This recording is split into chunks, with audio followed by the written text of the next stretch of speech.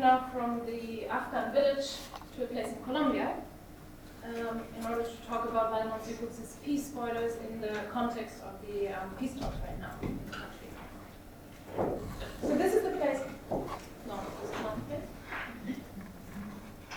This is the, can you see it? Or is it too? Yeah. So this is the place that I visited in January, Mahayura. It's at the border between Colombia and Venezuela. And what happened in this place was in 2012, there was a major attack by the Colombian rebel groups, the FARC. They were on the Venezuelan side of the border, and then about 100 soldiers crossed the border, attacked the Colombian military, and this resulted in this battlefield that you can still see in the picture from 2016. They killed about 12 soldiers, some more were injured, and then they just went back again to the Venezuelan side and escaped. When I was there in 2016, there was no violence. There weren't any violent clashes, but you could still see the battlefield, and there was still presence of the rebels. The FARC was still present, the ELN are present there as well, but there was a kind of tension without the actual violence. On the Venezuelan side, this year, this is where the violence occurred. There were torture, kidnapping, attacks, but not on the Colombian side. So what does it mean then to think about the concept of war and peace? Well, first of all, it means that in a way it was flipped around. I was on the conflict side, but it was more peaceful, whereas while I was on the non-conflict side, it was the other way around. Why are they still there? Because these areas are crucial for the drug trade. They are corridors of the truck routes that go from Colombia towards the Caribbean to the US, but also towards West Africa and then Europe. So what happens there is there are many different groups. On the one hand, criminal groups, on the other hand, rebel groups, but also paramilitary groups, and they are all interacting with each other in order to take advantage of those corridors. I would like to talk about what this means for the peace process right now. The FARC is in peace talks with the Colombian government, and they might be about to sign the peace agreement. They were supposed to sign first agreement on the 23rd of March, which didn't happen, but the rumors are that this will still take place this year. And the ELN, the second largest rebel group in Colombia, they've also announced now on the 30th of March that they would start the official peace talks with the government. So it looks like things will change quite a lot in Colombia, which is why it's important that we think about what happens afterwards. What is important for the post-conflict strategy? So just to give an idea of all the many different groups that are involved. The first ones, the FARC and the ELN, these are the ones that are currently in peace talks with the government. But there are many other groups as well. And as you can see here on that map, I tried to kind of map out where the different groups are present. And these are drug trafficking groups, these are criminal groups, and they overlap in the same territory. So what does it mean when they overlap? Well, it means that they have to interact with each other in certain ways, and that they have to have certain arrangements, agreements, in terms of how they control the territory, and also how they relate to the local population. So what I've done is I tried to identify what are the different kinds of interaction that exist between those groups, and what does it mean for the civilian population on the ground? What does it mean to live in such a territory where we see many different actors present? You don't have to look at all those different numbers, so the numbers are on the map, and they're here reflected in the list, and that ranges from an absence of an arrangement where you have violent clashes between different groups, over tactical alliances, subcontractual relationships, to the more long-term relations, which are, for example, strategic alliances, or then also preponderance relations, which is where one group dominates all the other ones. But what I would like to focus on today is what does it mean if we look at the broader patterns, so that we can understand what we could do in the post-conflict or in the post-agreement period in order to address those different impacts on security. So when we cluster them and try to think of violent clashes between groups, the short-term arrangements, which are quickly changing, shifting, fragile alliances, and then finally the long-term arrangements, we see that there are different patterns of security. When there's no arrangement, usually what we see, the outcome is violence. And this is what most analysts focus on. We count homicide rates, we count displacements in order to show where is violence. But there are also other impacts, which is selective violence and uncertainty, and what I call shadow citizen security and shadow citizenship. And I'm going to explain that with a few examples in order to then come back to what this means for the post-conflict. So if we think about the absence of an arrangement, when there are clashes between different groups, usually we think about that in terms of government side and then those who are opposed to the government, the enemy and the state. But in fact, what we see in Colombia is that there are also clashes between different rebel groups. And this is an example here from Arauca, which is in the south of Colombia, the border with Venezuela, where between 2006 and 2010, there was a major guerrilla war. This was the war between the two guerrilla groups that are now in peace talks, or that are about to start, hopefully, peace talks with the government, the ELN and the FARC. And what you can see here is that clearly between 2006 and 2010, the displacement goes up, the homicide goes up. So you see how violence increased during that period. And this was exactly when the two rebel groups fought each other. Now this will be important, I will come back to that point, for what we can do in that specific region in the country once there is peace agreement between both groups. In the second cluster, in short-term arrangements, it's not that clear-cut. If we look at statistics, we don't really see those high rates of violence. But what we see here is a more kind of selective violence. And to give you an example on that, I'd like to focus on the city of Tumaco, which is at the border between Colombia and Ecuador at the Pacific coast. Tumaco is very important because it's a major strategic point on the trafficking route of the cocaine supply chain. As you can see here with the arrows, it's not only the place where all the drug flows go to, it's also the place where the gasoline flows to, and it's the starting point then for cocaine to be shipped via Central America to the United States. So if you are one of those groups, you probably would like to have control of Tumaco, because it means it gives you access to this entry point, to this starting point, and it means that you can get a share of the benefits of the trafficking. So in this area here, this is where coca is cultivated and then processed into cocaine. They will need the precursors to process coca leaves into cocaine, and they come from Ecuador.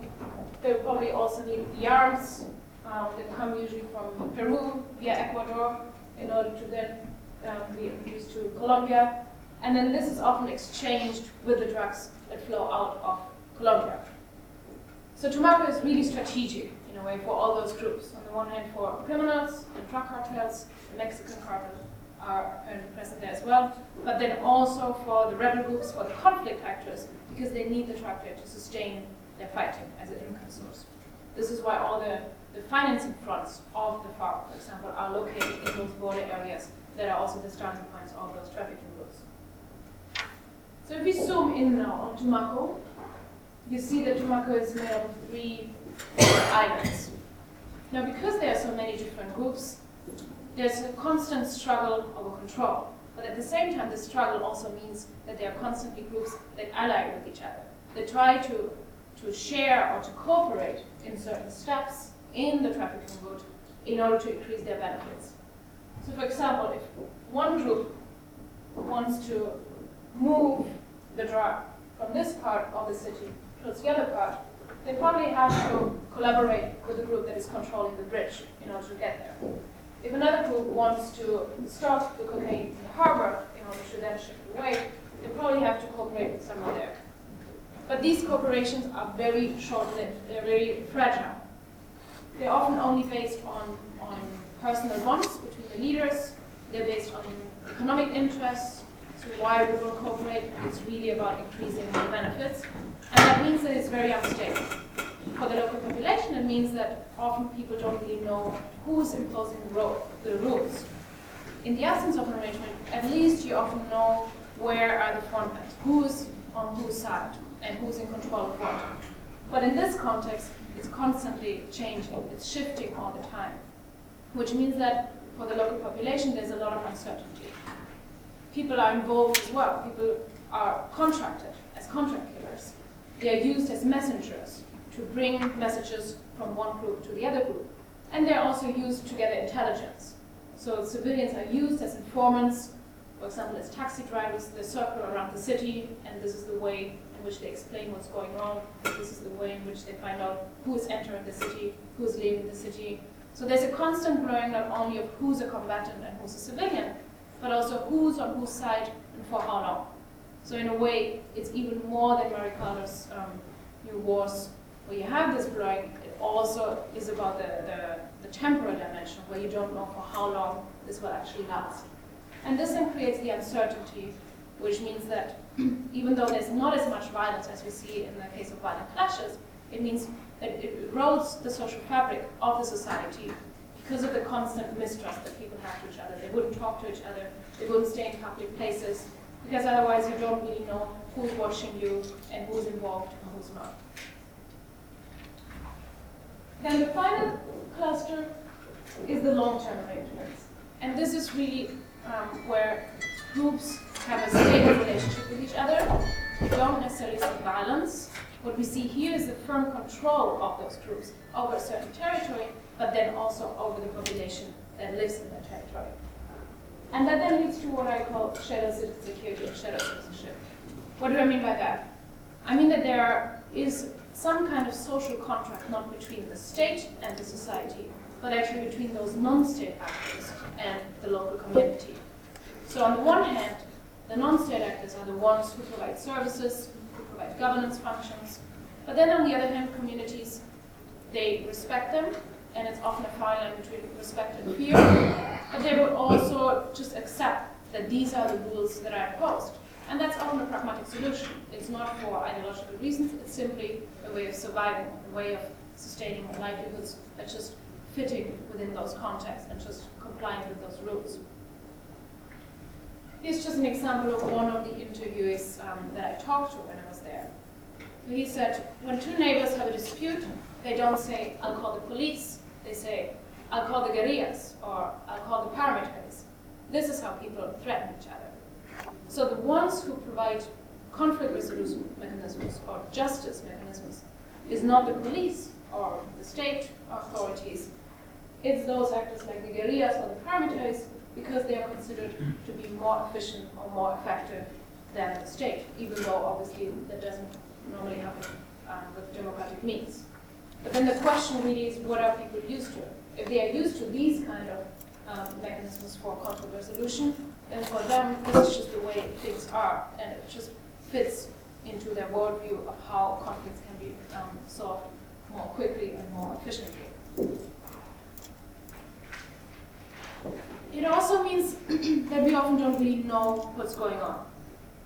This is a map that shows the displacement rates in the south of Colombia, in the part of Nariño. And when you look at maps like this, you would think that, well, the green areas, this is where the mass displacements take place. So, in a way, the black areas, these are probably the regions that are not that much affected by the conflict, because we see less violence. Maybe here things are more peaceful. However, if we actually try to find out what's going on there, we know that these are the areas where we actually see confinement. And now this is in 2010 and 2011, so things have changed by now.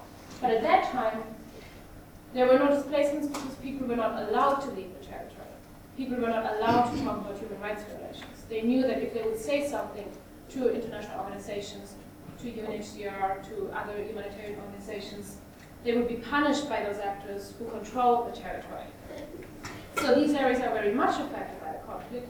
The only thing is that we don't see it, because we don't hear the voices, they're not allowed to speak out, and we don't see the statistics, because homicide rates are kept low, because displacement rates are kept low, so that everything, all the information stays within that territory.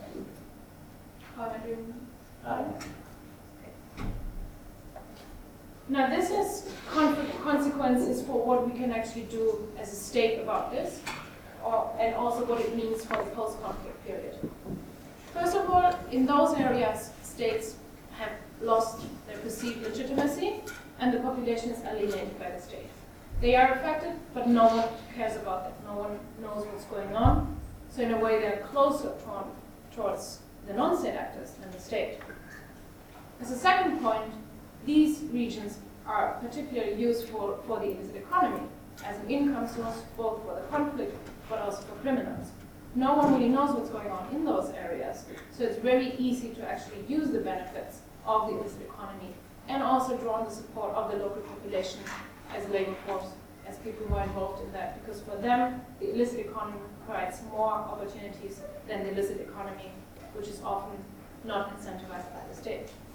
And then finally, those regions also constitute safe havens for terrorists and criminals. These are often areas, because we don't have the attention of the state or the international communities, that are then used to reorganize, to train troops, and also in other parts of the world, to stage or to plan attacks on other parts. So what does it mean then for the I call it post-agreement period in Colombia. And I call it post-agreement period rather than post-conflict period, because it will be the agreement with the FARC and the ELN, but that doesn't mean that there's no conflict anymore. The first point is that we need to identify the arrangements among violent non-state groups in order to account for varying security dynamics. And this is particularly important if we think about the two processes that are or will be happening soon with the FARC and the ELN. I showed you the slide on Arauca, where we saw that there was this guerrilla war between 2006 and 2010. Now, when we think about the peace processes right now, one scenario is that FARC will sign peace first, but ELN is still in negotiation. Now, what does it mean for that territory? In that territory right now, ELN has more control than the FARC. If the FARC is granted some kind of demobilization process, if they will have a concentration zone, which is the zone that they will call those areas where they will demobilize, if this will be Arauca, then probably this will be a reason for the ELN to mistrust those demobilized FARC members. Because there was this war, we know that there's still a lot of mistrust between the two groups. And when I talked to people in January, people were telling me, well, we don't really know what will happen when the FARC demobilize and then the ELN comes in, because they used to have this guerrilla war there. It's not that because they are both rebel groups, they would trust each other and they would collaborate. So it's not clear whether this would lead to an upsurge of violence or whether it actually will result in peace. So we have to know that they had this war before in order to understand what happens in the peace period.